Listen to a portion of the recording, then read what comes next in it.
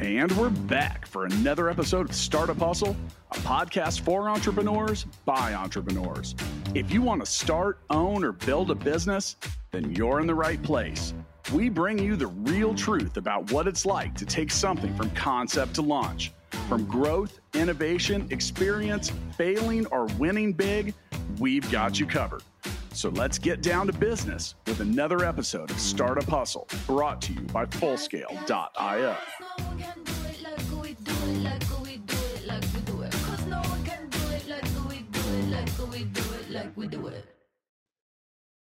What's up, hustlers? Welcome back. This is Andrew Morgans, founder of Marknology, here as today's host of Startup Hustle, covering all things e-commerce, entrepreneurship, Amazon and the marketplaces, holistic commerce, you name it. Today, we're going to be talking about specifically e-commerce elevated, innovative retail tech. And before I get into kind of why we chose that title and who here as today's guest, before I make that introduction, today's episode of Startup Hustle is powered by Fullscale.io. Hiring software developers is difficult. Fullscale can help you build a software team quickly and affordably, and has the platform to help you manage that team. Visit Fullscale.io to learn more. Andrew Lip, another great name. We were talking about whether to call him Drew or Andrew. Hailing from Australia. Thank you for being up so early for this podcast, and welcome to the show. Of course. Thanks for having me. Yeah, so we're gonna get you woke up for the day. We've got a Friday here. It's Cinco de Mayo here in the U.S. And we celebrate, at least here where I am here in the Midwest. They've got streets blocked off, and there's a big Mexican culture here. So it's a big party, and it's your Friday there. So we're gonna have some fun with it and treat it like a Friday episode. Before we get into exactly like EQL, your company EQL, and what you guys do in regards to tech and retail and e-com, let's talk a little bit about your story.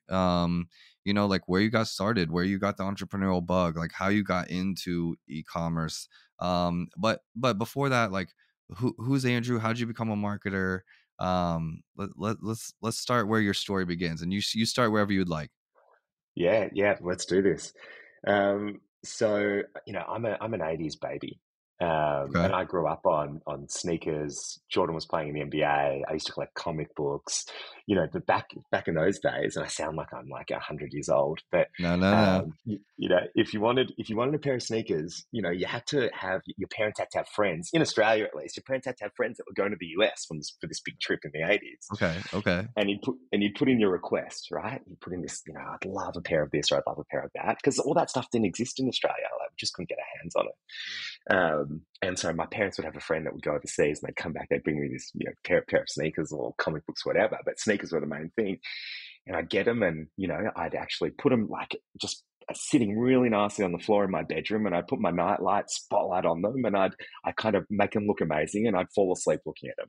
That was kind of my thing, right? Yeah. And and ever since then, I've been into sneakers, trying to get my hands on them. Likewise, basketball cards back then. As I said, I used to collect a whole bunch of comic books, but I was kind of like really into that zeitgeisty culture, kind of cartoony NBA sneaker stuff. As time ticked on, I got older. And maybe in my early 20s, I was still in, but I kind of came a little bit out of it because I was a bit disenfranchised by what was going on. You couldn't get the things you wanted. I started to see resale kicking off in a big way. I just didn't know how to access, and started to become disenfranchised with that whole kind of world. I've been a marketer now for 15 years or so. My career started in advertising at BBDO. I was at Google for 9 years in brand and performance marketing before I kicked off Equal, and it's called Equal. Everyone calls it EQL. I need to, as a brand guy, I probably should. I mean, that should have been a thing I saw at the beginning, but I didn't. So it's called Equal, the idea of fair access. But anywho, at Google, and again, still into sneakers, but totally disenfranchised by this stage. I was like, there was a launch. It was an Adidas shoe. I went actually to line up to get it. And keeping in mind, I've got 3 children. I work full time. Lining up is hard for the day. Jumping online at night is really hard when you're trying to get drops. But 2 things happened to me. I lined up for the day, and then I missed out. I was like the last or the second last person, that missed out. That didn't get it. Didn't get it. And I saw all these folks in front of me, and all they were doing was like, they were getting access to the sneaker. They were just taking a photo, putting it on eBay. And I was standing there watching the eBay listings coming up on my phone, right? While I was waiting in that line trying to get the sneaker. And I thought, like, I'm a fan. Like, I'm absolutely a fan of these sneakers, right? So is there a way that a fan can get fairer access? Because I'm certainly not, and my friends are certainly not. And so I started to think, like, there's a world here where brands like Nike, Adidas, any high heat, and it goes well beyond sneakers, especially in the sports world, it's all about fairness. Like, everyone's an athlete, and we should get our products into hands of real fans. It's one wedge of commerce where real fans aren't necessarily given a fair access, right? And that's the nature of a lucrative resale market, right? Is you do get folks, doing really interesting things to get their hands on high volumes to resell, and folks like myself or anyone else misses out on it, and it becomes frustrating. And then shortly after that, I was actually online for this Nike Stranger Things collaboration that launched a few years back, and there was this retail store that was doing a high heat drop, and I was on the site, thought I got it in cart, kept credit card debited, awesome, went to go pick it up, and when I went into the retail store, they had no recollection of my transaction, no reference to it, right? There was nothing they could give me. And I said, why does that happen? And they said, well, we must have oversold. And what happens in this world of high heat is sites crash because there's an absolute frenzy. Folks that want to resell clear out inventory. Payments happen all at the one time, and everything goes out of sync. You have something in your cart, someone steals it accidentally, you think you transacted, they think they transacted, you have no idea where the inventory went. And then ultimately it's real fans don't get their hands on products. And the thing for retailers is it's an operational nightmare. They're picking through the rubble for weeks or months, trying to get their hands on these things. So I've got a marketing kind of skew, as I said. Like, I'm a brand lover. I'm a consumer lover. And I also just think about, how do you solve problems? I think about marketing. Marketing is really about, how do you connect with the user to solve problems in the right way that reaches them and makes them feel something and makes them behave different, and how do you ultimately change their behavior? And so combining that kind of insight and the passion for the consumer, which was me in that instance, I was thinking, how can some of the biggest brands in the world actually deliver these types of experiences in a better way? And that was kind of how Equal was born. And I can go through the origin story, and I feel like I probably didn't answer any of your questions there. No, it was actually great. And I see like kind of how you came up with the idea of Equal, from a passion of being a consumer yourself and saying, hey, this is a bad experience.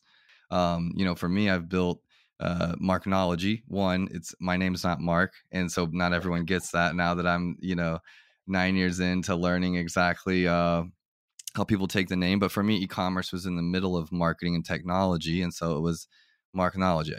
When I was an e-commerce manager, I used to schedule something between two departments, the marketing and technology team. I call it the Marknology lunch. Makes so sense. As the e-commerce guy, I was in the middle. But I'm Drew. I'm not Mark. So that causes some problems sometimes. But I solved it. Like, it came from a passion of, one, I'm a problem solver. I love solving problems. Like, if I'm anything, it's probably just a problem solver, whether it's e-commerce or friendships or anything. Like, I'm trying to solve the problems. And as I was an e-commerce manager full time and started freelancing on the side, because I saw that there was nobody helping any of these brands on Amazon, no one really helping them succeed, no one really showing them the ropes. I built Marknology from a place of wanting to just provide a better service and help people. And I loved selling. I loved, I got enamored with the idea of being able to put stuff online and then see the sell. Like you were talking about the sneakers on eBay. I definitely started on eBay. I hit my first million on eBay with car parts.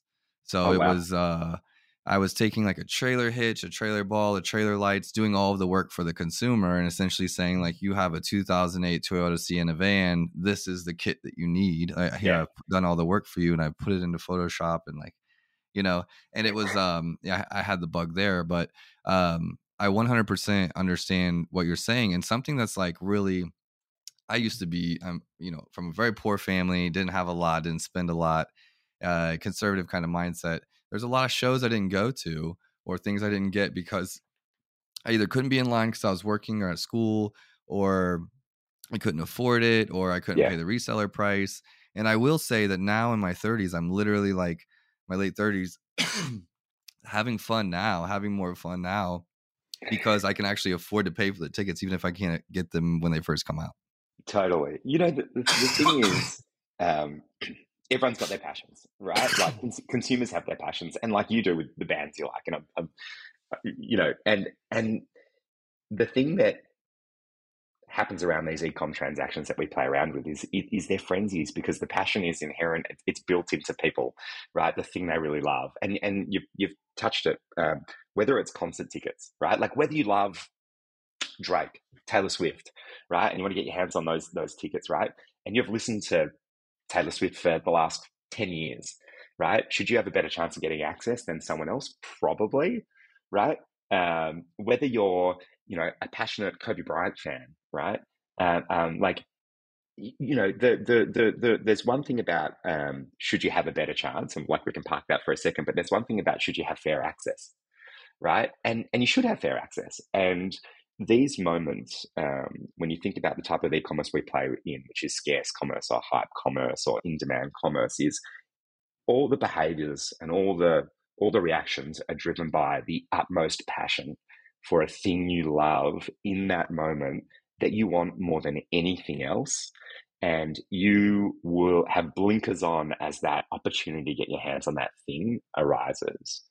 And for us, that was really what was driving our thinking, and like the creation of this idea is getting products into the hands of real fans, and solving for the problems that ensue or that exist when you've got 100,000, 200,000 of those same people, and a portion of them trying to kind of capitalize on buying inventory to resell, but that frenzy happens at the one time. So that emotional kind of outlet all is channeled to this one moment in e-commerce, right? And how do you solve for that? And I think if you think about our commerce like that, it's like an energy, it's a frenzy, it's an expression, it's an emotion, all channeled into that one transaction experience. You can think about with you know, with your e-commerce hat on, how that is not like any behavior seen in e-commerce. Yeah, and I think there's something even as a marketer that's like perplexing, that is just the successfulness or like of a drop. So there's a lot of brands that just do drops. They're not available after that. Like you're getting them is kind of scarcity mindset, like get it now or it's gone. As humans, like we naturally kind of gravitate toward that, right? It's like if I don't get it right now, like, you know, FOMO, I'm not going to have it. Like they're building that hype. And that's a marketing strategy that I like. I mean, I think it's like get it while it's hot, or like you won't have it, we're moving on to the next design. It's kind of like fast fashion in some ways, but also not, because, you know, the Kiths and, you know, like I've got a hoodie from Kith that's it's a Fear of God hoodie, and it's the Monarchs, KC Monarchs. So in Kansas City, where I'm from, we have the first, like, you know, we had the first Negro League baseball team, and it was something that we're very proud of, like for having that first team, and they're called the Monarchs, the KC Monarchs. And then Kith did a drop of that, and I already was a fan of Kith, and I'm like, look, I'm getting that hoodie just because it's like they're literally repping Kansas City, my favorite, like, you know, New York brand or whatever. I'm getting it, you know? And so I understand that, like, I gotta grab it. I gotta grab it. And my mentor actually, if you've read his book, $1 Million Bedroom, is actually the founder of Full Scale and the founder of the Startup Hustle podcast. Yeah. In his book, he talks about his first business was a ticket brokerage. Right. So he was the reseller hacker guy that we hate, in a way, right? Like, you know, and I benefited because since I've known him, I get access to all types of things and tickets and whatever. But he was the guy that was figuring that out, because you can't necessarily like take up 30 spots in a line if you go to GameStop for the new game drop. That's right. Like at least how I grew up. Like for my favorite games, like Age of Empires or Close Combat or something, I was like in line to get that game. There's no way I was going to miss it, like, because that was going to be hundreds of hours of gameplay for me probably. But you can't buy 40 by like standing in line. There's limits per customer. There's things like that. So I'm honestly interested, I think, like the rest of our listeners, to just kind of hear like how Equal works and like, you know, what that platform looks like. Yeah, totally. So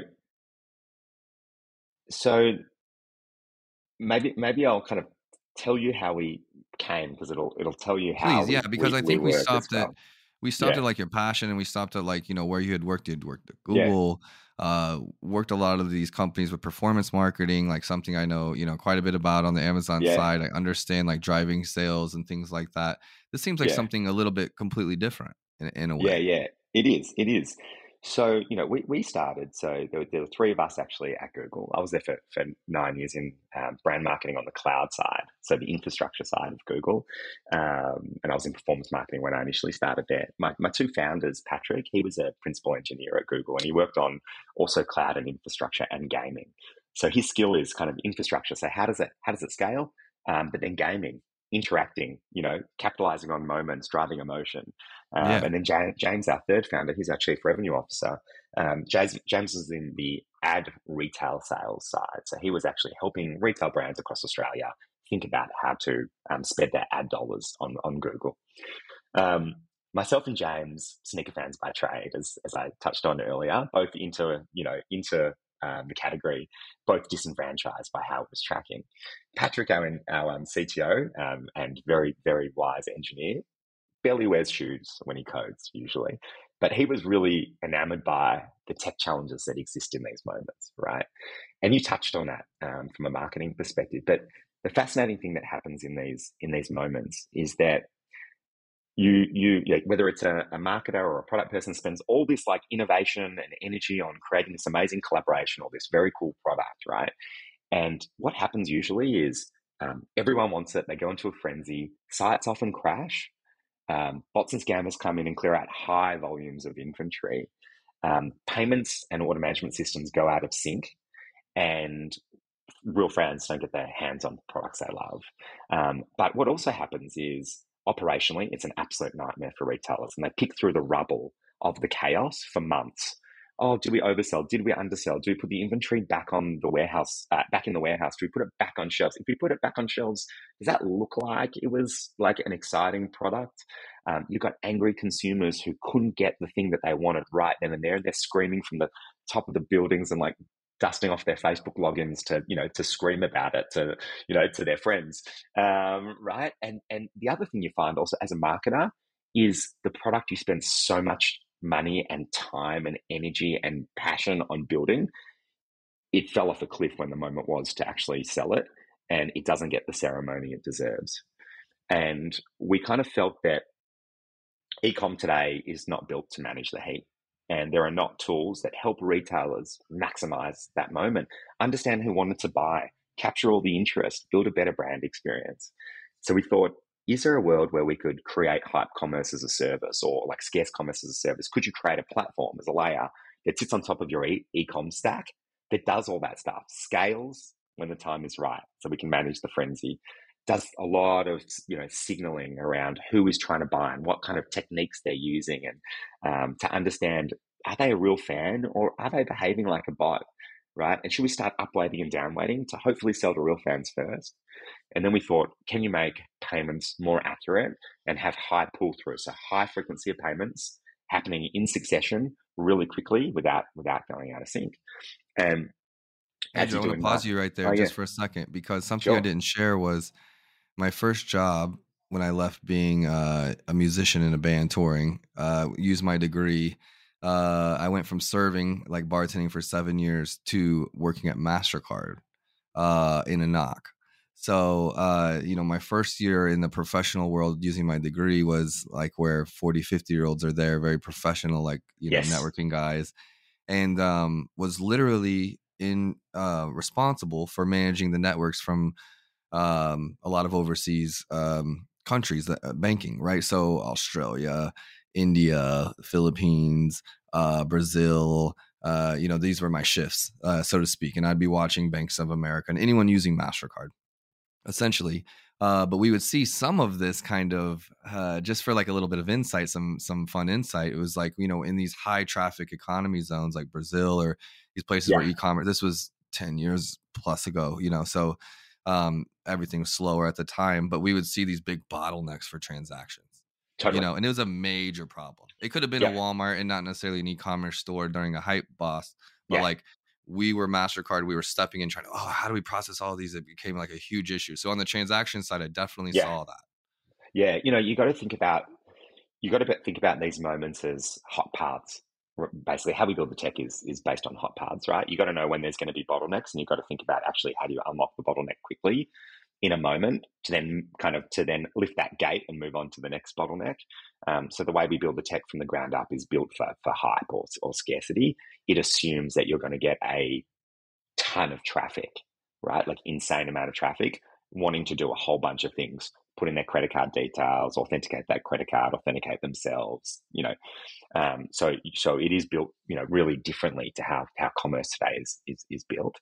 Just for fun, food for thought, because I'm just having a lot of fun thinking about how you solve this, if I'm being honest. And I remembered like when probably a few years back, maybe it's been 5 years. I don't know. I'm not dating myself either, hopefully. But, I started seeing it like Kohl's and Nordstrom Rack and some of these places where maybe around the holidays they would have big sales or deals where all of the employees essentially became cashiers at any given time. Yes. So they would carry around these little like ability to train, if you had a card and not cash, I can check you out right here. And so whenever they would get a big bottleneck where they've got a whole bunch of people in line and maybe 6 cashiers, they could bring 5, 6 more on and get rid of the bottleneck and move on to the next one. I remember visibly seeing that and being like, wow, this is really innovative of them to do this. What they're ultimately doing is they're flattening the curve. Right? They're flattening the curve and they're dispersing those payments away from kind of the central point of transaction to ensure it doesn't overload, or to ensure that they don't go out of sync, basically. And like conceptually, we do the same in some regard, right? But just think about it as just visibly, like visually seeing it, trying to figure out what's happening on the back end. Just making a little bit of relation to that. But it was, as a customer, it was amazing. Oh, this guy's gonna help me right here. Like, that's great. Thank you. Like, he shouldn't be folding clothes right now when there's 200 people in line. Totally. Like, Totally. Yeah. So how we work, which kind of in theory relates or in principle. So we are a high heat commerce platform built to manage, the biggest brands in the world sell the most in demand stuff, right? And how we work is we scale when the frenzy ensues. We do a ton of kind of scammer and bot detection to understand signaling and to also upweight fans and downweight bad actors.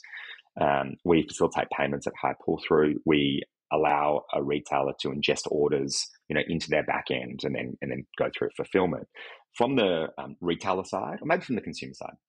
So consumer comes to a retail branded looking pop-up page that showcases the product, and that might be a Tiffany's and Air Force One Nike sneaker. It might be a Crocs and Slahy Bembry collaboration. It might be a Sullivan's Cove heritage whiskey bottle, worth thousands of dollars, because they want that thing, right? And they've seen that thing, historically, because the retailer has promoted that thing and they've been on socials, they've seen it there, and they want that thing. And they go to that site, and it looks like a branded experience, although it's either on launches.footlocker.com or it's on footlocker.runfair.com. Runfair is our certification of fairness that some retailers are now using in their URL, and it's a stamp on any site you see that's run by Equal. And it's a moral code of conduct that's trademarked now across the world, because fairness is at the epicenter of everything we do on the consumer promise. Okay. They go to that site and they enter their details, including their credit card details, showing that they've got an intent to purchase a thing they're able to, right? Pop their details in, they receive an email in their inbox that comes from the retailer. It looks like it comes from the retailer. It says, "Hey, Drew, thanks for entering for your chance to get your hands on the Crocs and Lightning McQueen collaboration. Stay tuned. We're going to let you know how you went." Our platform captures all the entry details, and what it's doing in real time is actually sizing up and signaling everyone that lands there. And it's going, how does Drew look? Like, we're looking down his browser, we're looking at his payment types, we're looking at how is he engaged on the platform before. We're looking at, does Drew look like that person over there and that person over there? And how do we do cohort analysis to make sure that, there's some similarities? Hopefully there's a lot of difference. Otherwise, we're starting to see signals of him trying to do funky things, right? We also see, like, is he using automation to actually enter? And we look at, a ton of signals for Drew or for the entrant. There's a timer on the page. That timer either counts down or up. It's either like, hey, you need to get your entry in quick because this may close at any time, Or it's the opposite. We might do a 5-hour drop, a 3-day drop. It all depends on how the retailer wants to use the timer as a device to kind of drum up excitement around the product.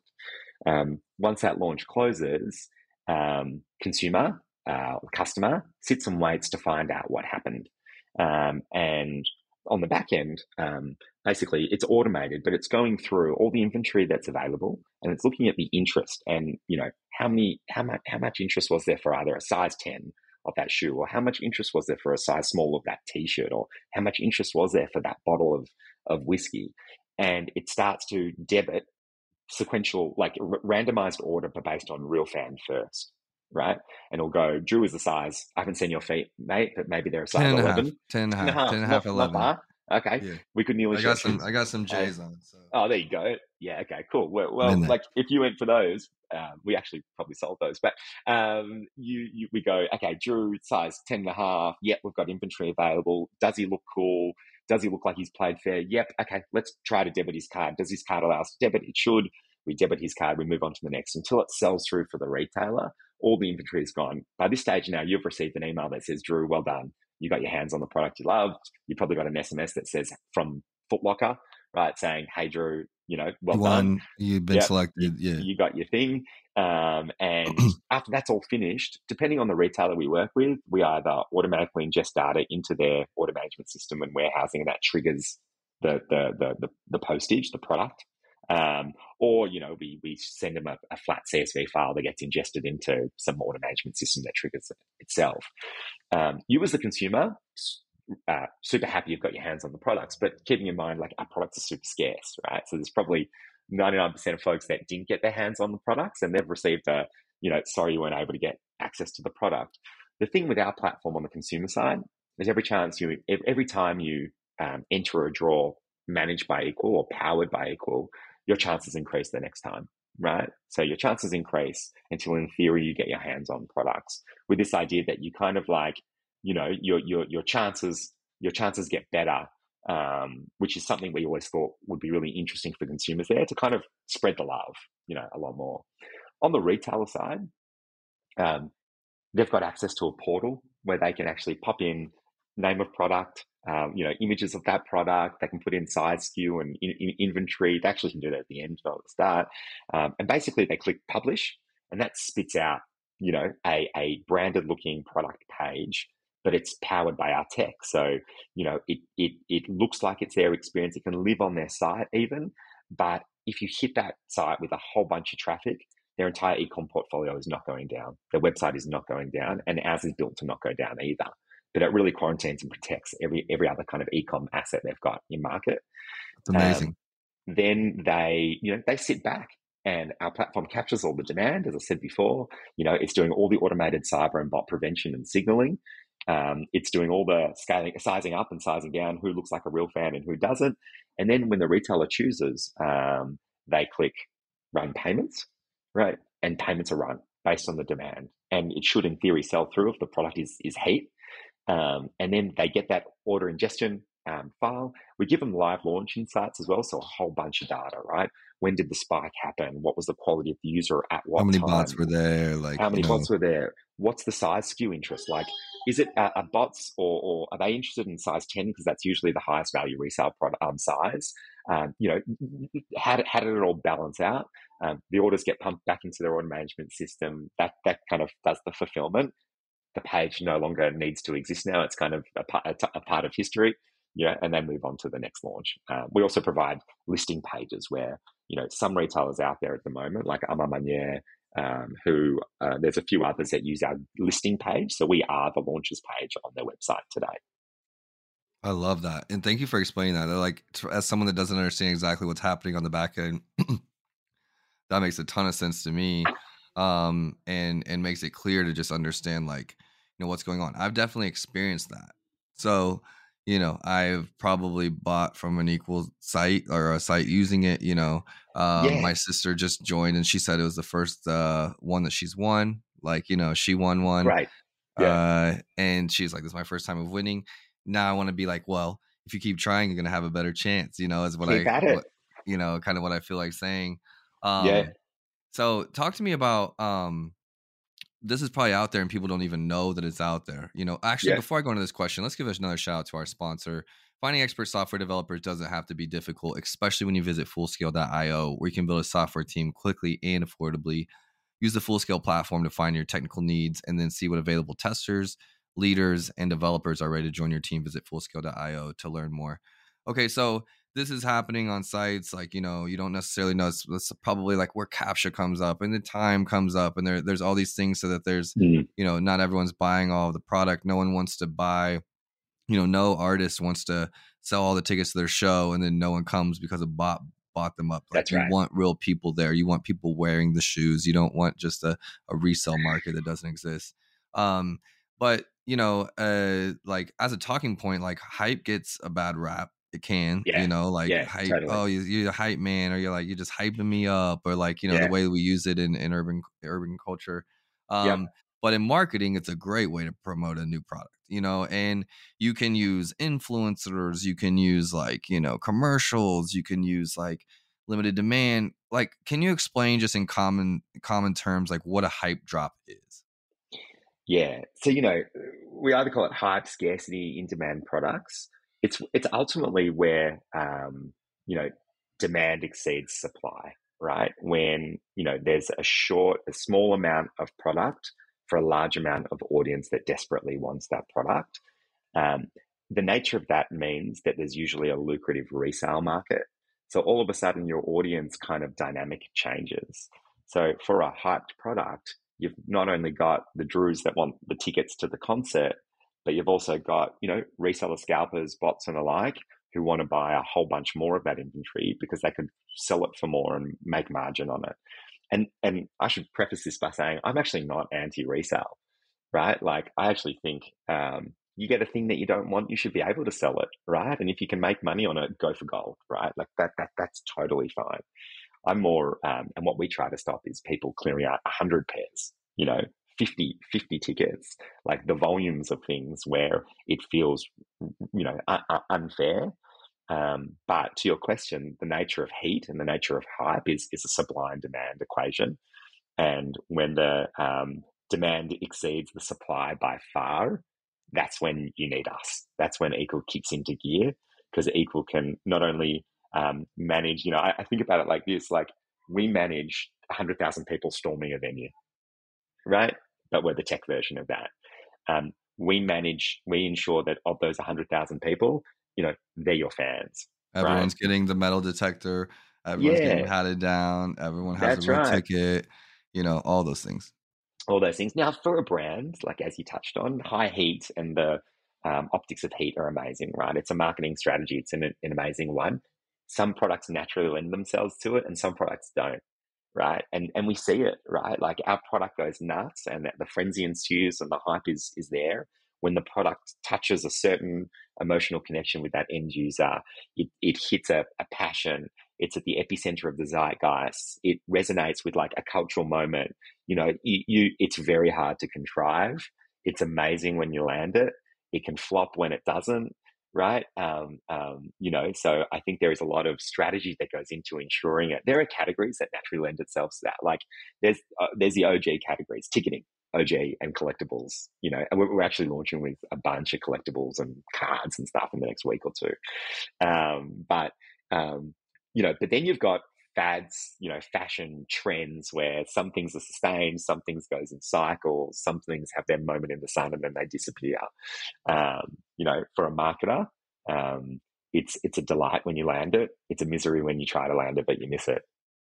Yeah, I think I'm definitely, I mean, I love a good hype launch. Like, and it's something I've been learning with big influencers. Like we've worked with Kevin Hart and Bobby Parrish and Nikita Dragon and some of these big players where, you know, if they get on their socials and they're talking about a drop, it's going to be hyped. It's going to be hyped up. It's going to be hot. It's going to work. In general, I am more of a long game strategist. Like, don't play for the hype. Like, let's build something sustainable and long lasting. And in general, that's the way I go, because I'm like, I don't want to be rejected or I don't want to fail. I know that if we just build this over time, you know, it's more of a risk to put it out there and be like, look, we're going to shut this down. It could keep selling, but I'm going to just tell you guys that we're out after we're out. You know what? And it takes a different kind of different kind of brand, I think, to do that. There's a brand here in Kansas City, a female founder that just kills it. I mean, Oh yeah, $100,000 drops, or yeah, like, yeah. Wow. just on, like maybe even bigger than that, just big ones, clothing, right? And she's just crushing it. Maybe I need to make an introduction even. Yes, please. But it's something that I've been watching. I just been watching her crush it, been watching her do her thing, and very, very, very successful if they're doing it right. There are some brands that have mastered the art, in a really fascinating way. Like, for context of who we work with Crocs Global. We do every collaboration and drop that Crocs has that's high heat across the world in probably 12 markets. We work with Foot Locker across the world, other than the US actually, but we work with them across Europe and Asia, Australia as well. We've recently did the Tiffany's and Air Force One drop they did early on in March. Worked with that group out of New York. We do a whole bunch of heritage whiskey. We work with Atmos, Extra Butter, Undefeated, Stashed out of San Francisco. We work with a whole bunch of these Mr. Winston apparel in Australia, Culture Kings, Fast Times, skate brands. The works. And the thing you realize is that brands know how to build the kind of the mechanics and know how to like work the muscle to create these types of moments. And the ones that get it really right, really get it right often. Like Crocs, like they're a fantastic brand, right? And like, some people kind of are shocked when because they think of Crocs as this, in their mind, this kind of shoe that would they ever wear it? But like, they have in theory reinvented themselves time and time again with the collaborations they do. Their collaborations are unreal. Like they go nuts. Yeah. I also find their shoes relatively comfy and I actually quite love them, but they are so finger on the pulse in terms of what's going down in the world, understand who the right people are to be partners with, know the right brands to partners with, know the right moment, that they need to kind of put their foot on the gas and work with someone or something or a rapper or an artist. Incredible business, doing exceptionally well. You look at also some other, collaborations out there. Like we did work with Joe Freshgoods and New Balance recently. He's a continuous collaborator of New Balance and he gets it right every time. He knows, right? New Balance is one of the ones that continually reinvents themselves, in my opinion. Reinvent themselves all the time. Nike, we sell a lot of Nike products. And like they've been around for a really long time and they continuously land some of the most high heat products in the market. We just did a Travis Scott launch last week, with 7 or 8 retailers out of the US, and the lows or the they got the Travis Scott's, right? The lows, I think, is the ones I saw come out. Yeah. That's right. So we dropped that for a whole bunch of retailers. Exhibition, Stashed. We dropped them for Undefeated. We dropped them for a whole bunch of retailers, right? And like they've got that right time and time again. We've dropped the Travis Scott collab before a few times. Every time we sit there and we are blown away by how much demand there is for a limited amount, of inventory, right? They've landed that, and they've landed that since the day it started. I mean, speaking of the Cactus Jacks, like I was given them as a gift. They were lightly used, but basically brand new. They were given to me as a gift from the guy getting married. He's like, thanks for being in, I was the best man. Thanks for being my wedding. I wasn't expecting it. He's like, here's some shoes. He knew I like shoes. And I didn't know that they were the Cactus Jacks when I first got them. Okay, I just thought they were dope Jordans with pink shoelaces on. Yes. Yeah. And so I am not a very materialistic guy. I like brand, but it's like I don't really want the name on it all the place. I'm very subtle about it, what I like. And but never have I ever had more compliments from strangers. Ever in my life, even with a beautiful girl on my arm or something. Like it's not as many compliments like as when I'm wearing those shoes. And I think there's something to be said. Like it just kind of honestly, like the Cactus Jacks have changed my perspective of why people are into shoes as much as they are, or into these different things. Like it's like literally having a good beard and then having other guys like stop you and tell you like, man, I love your beard. Like you have a great beard. Like I wish I could grow a beard like that. It's like, oh, this is it's an excuse for this guy to like say something nice or just be polite or be a human. It's just it's an excuse, right? But these shoes, like I've never had more love. Like I Yeah. literally get love from wearing these shoes. When you're feeling down, you pop them on and you just kind of walk the streets It's and almost people. uncomfortable because I'm just like, I want people to know, like, I didn't spend $2,000 on these Yeah, shoes. yeah, yeah. I didn't spend $2,000 on these shoes. I didn't spend $2,000 on these Totally. shoes because Yeah, yeah, I'm humble in that way. You know, yeah, I don't want someone to think that, you know, but I'm always like, they're a gift. They're a gift. They're a yeah. gift. They're a gift, you know, and it allows me to kind of flex them. But really, honestly, like those shoes like open my mind just in regards to like this culture, this subculture that exists. The thing about it, which I think is fascinating, we've done a bunch of work on the like psychology of hype, right? Like how people feel about the things that maybe they never knew about, but all of a sudden are interested in. And I think like, I don't know if you recall the Omega Swatch launch that happened probably 12 months ago, right? Swatch came out and they did a collaboration with Omega, and it was an absolute. It was kind of in-demand commerce on heat on the front page of the press because they didn't announce when it was happening, and then they launched this watch, which looked like a beautiful, expensive premium Omega, but it was kind of built out of Swatch plastic, right? And so you got the benefit of the premium brand, but you got it at an affordable price. That was a Swatch price, right? It was called the Moonwatch. Moonwatch.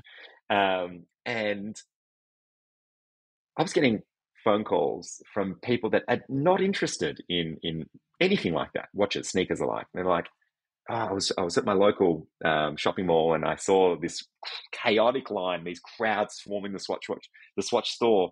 So I joined them, right? I joined them. I'm like, do you like anything to do with that stuff? They're like, no, but I tried to get the yellow one. I'm like, the yellow one is the worst of the whole bunch, right? And you realize that humans do have buried within them the desire to have some kind of currency, right? To have some social credit and some currency. And when the moment arises and they see other people they admire or they like or they're interested in chase the thing, and they all of a sudden realize without knowing it, they're joining that line. That's kind of what drives this type of behavior online. It drives this behavior in store. It drives this behavior of frenzy, right? There is within you, whether you admit it or not, a little bit of chasing the social status and the currency that other people have around you. Yeah, and a little bit of FOMO, a little bit of what do I not know, you know? Totally. And you and I, like, I'm not dissimilar to you. Like, I would be embarrassed if I wore those shoes and someone thought I spent $2,000 on them. Like, I just couldn't do that, right? And I would, I would say like that doesn't interest me. Then I find myself like, for our launches, they're called Run Fair, which is our trademark. I'm not allowed to get access to any product, right? I'm at the bottom of the line like everyone else, right? So I enter, launches like everyone else enters launches, and I am in a frenzy when I'm like refreshing my browser and trying to enter the thing. And in those moments, I like take a look at myself and I ask myself, like, am I that guy? But that's the behavior that is drawn out of people in these moments that we try to solve for, that e-com does not solve for, right? That you wouldn't have been the guy to build it if you didn't understand it, you know? That's it. But people are funny and they're fascinating and they're really interesting, and that's what drives ultimately the need for us. No, I think it's absolutely amazing. And as much as people hate Amazon, for example, there's a lot of people that just, Amazon. I am the person building the small brands or big brands on Amazon that are making them national. And so there's a love-hate. Like, I'm the best at it maybe in the world. Yeah. I think on a team, like, we're the best at what we do. We grow brands. We get things in front of people that want them, that love them. The whole process of it, from the reviews to, it's less hype driven, but it's very much like I am the consumer that I solve for, myself. And I want the best experience. Like, I speak on creating emotional content, on Amazon, on the platform. How do you do that on a platform that's kind of controlled in what you can do? That's hard. So, yeah, it's hard, but it's an art, right? And when you really get it right, you create that emotional connection of wanting, or I'm going to be better if I have this, or I'm going to be more beautiful if I have this, or I'm going to be more fulfilled if I have this, or this is going to make my niece love me because I'm buying the perfect gift, or totally, whatever it might be. Like, how do you create that emotional impulse or connection? Because first the emotional connection happens, and then the logic is next that says, okay, let me justify why I need to buy this. But at first they're like, I feel it. I feel like this is what I want. Okay, like what? How does my logic say yes? You have enough money, or no, you don't have enough white T-shirts, or whatever the case might be. But the human behavior side behind it is I think a lot of fun, and everyone loves a little game. I think Totally. there's a side of us, all of us, that like to. It's a little playful to Yes. even to lose. You might be frustrated, but playing the game, getting in line, trying to get a limited amount, like it's cool. Yeah, I agree totally, and I think it'll last forever. Yeah, I think I think that it's not going anywhere. It's just going to repurpose how we do it, and we're coming up on time. So I love to end the show with just two straightforward questions. Just one is, what is something that you're excited about that you're working on with Equal? And then as Andrew, the person, the man, what's something that you're working on or that you're like pushing towards this year that you're excited about? Yeah, so for Equal, so COVID was a wild ride for retail in ups and downs. But what it didn't do is it didn't allow for communities to gather around retail stores and experiences and really actually jam together and bond over the things they love. And as COVID has kind of slowed down, or at least not become such a pressure on retail, retailers out there want to open up stores and drive this kind of, and I hate using the phrase, but omni-channel, right? Drive from online to in-store, get people kind of together again. And we're spending a lot of time actually working out ways to supercharge that retail in-store experience with launches. So how do you take the online experience, drive traffic into the store, and join the two in magical ways that get people who love things chatting about that thing again and engaging Taking on that thing. pictures, showing it off, having combos. Yeah. Because, for retail, and definitely for the retailers we work with, it is a lot about community, and it's a lot about locals, and it's a lot about their retail space, and it's a lot about joining the dots between all of them. And so you'll see shortly that we start going and releasing features that go a lot deeper to like human connections and expression. That's So that's going to the be big thing awesome. for Equal. Where can I follow along to see that, if I'm not just like the customer, like waiting on this stuff to happen and then not knowing that it's really Equal? Like, how can I just kind of follow along with what you guys are doing? Yeah, Instagram's where a lot of the action happens. So Equal Official, if you look that up, you'll find our account there, and there's a lot of fun stuff. We announce our customers, the products we work on, all that stuff. So check it out. In terms of what I'm working on, I'm going to give you a super boring answer. But I'm the father of three, ranging from, I've got a 7-year-old, a 4-year-old, and a 1-year-old.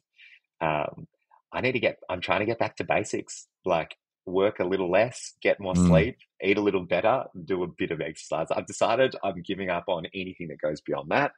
Breathing exercises, meditation, any of that. I've just realized, like, if I can't get the basics right, the world is not going to be doing all the extra enjoying stuff. enjoying me. So, and my wife will start to hate me. So, for me, it's actually about just going back to basics this year and actually kind of resetting.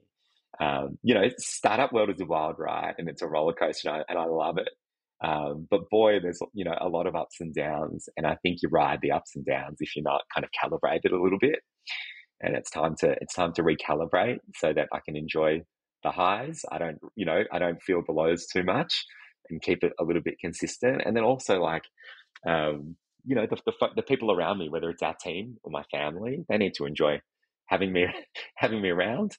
And I want to ensure that I'm giving the best I can, to everyone around. So that's where I'm focusing for the next 12 months. Beautiful. I think it's a beautiful answer, and something very noble, but like, it's a must as an entrepreneur. I think balance can be 100 to 0 sometimes, where you're just all in on the startup or all in on, whatever it is you're doing. And as soon as you can, you get back to a different level of all in, and what that looks like. But I think to do anything great, sometimes you have to be great, and to be great, you got to be extreme, and to be extreme, you don't have time to walk the dog and plant the flowers and work out and eat 5 meals a day that are meal prepped. And, so take it easy on yourself a little bit. And then just, I think the healthy thing is to say, hey, okay, how do I get my habits back?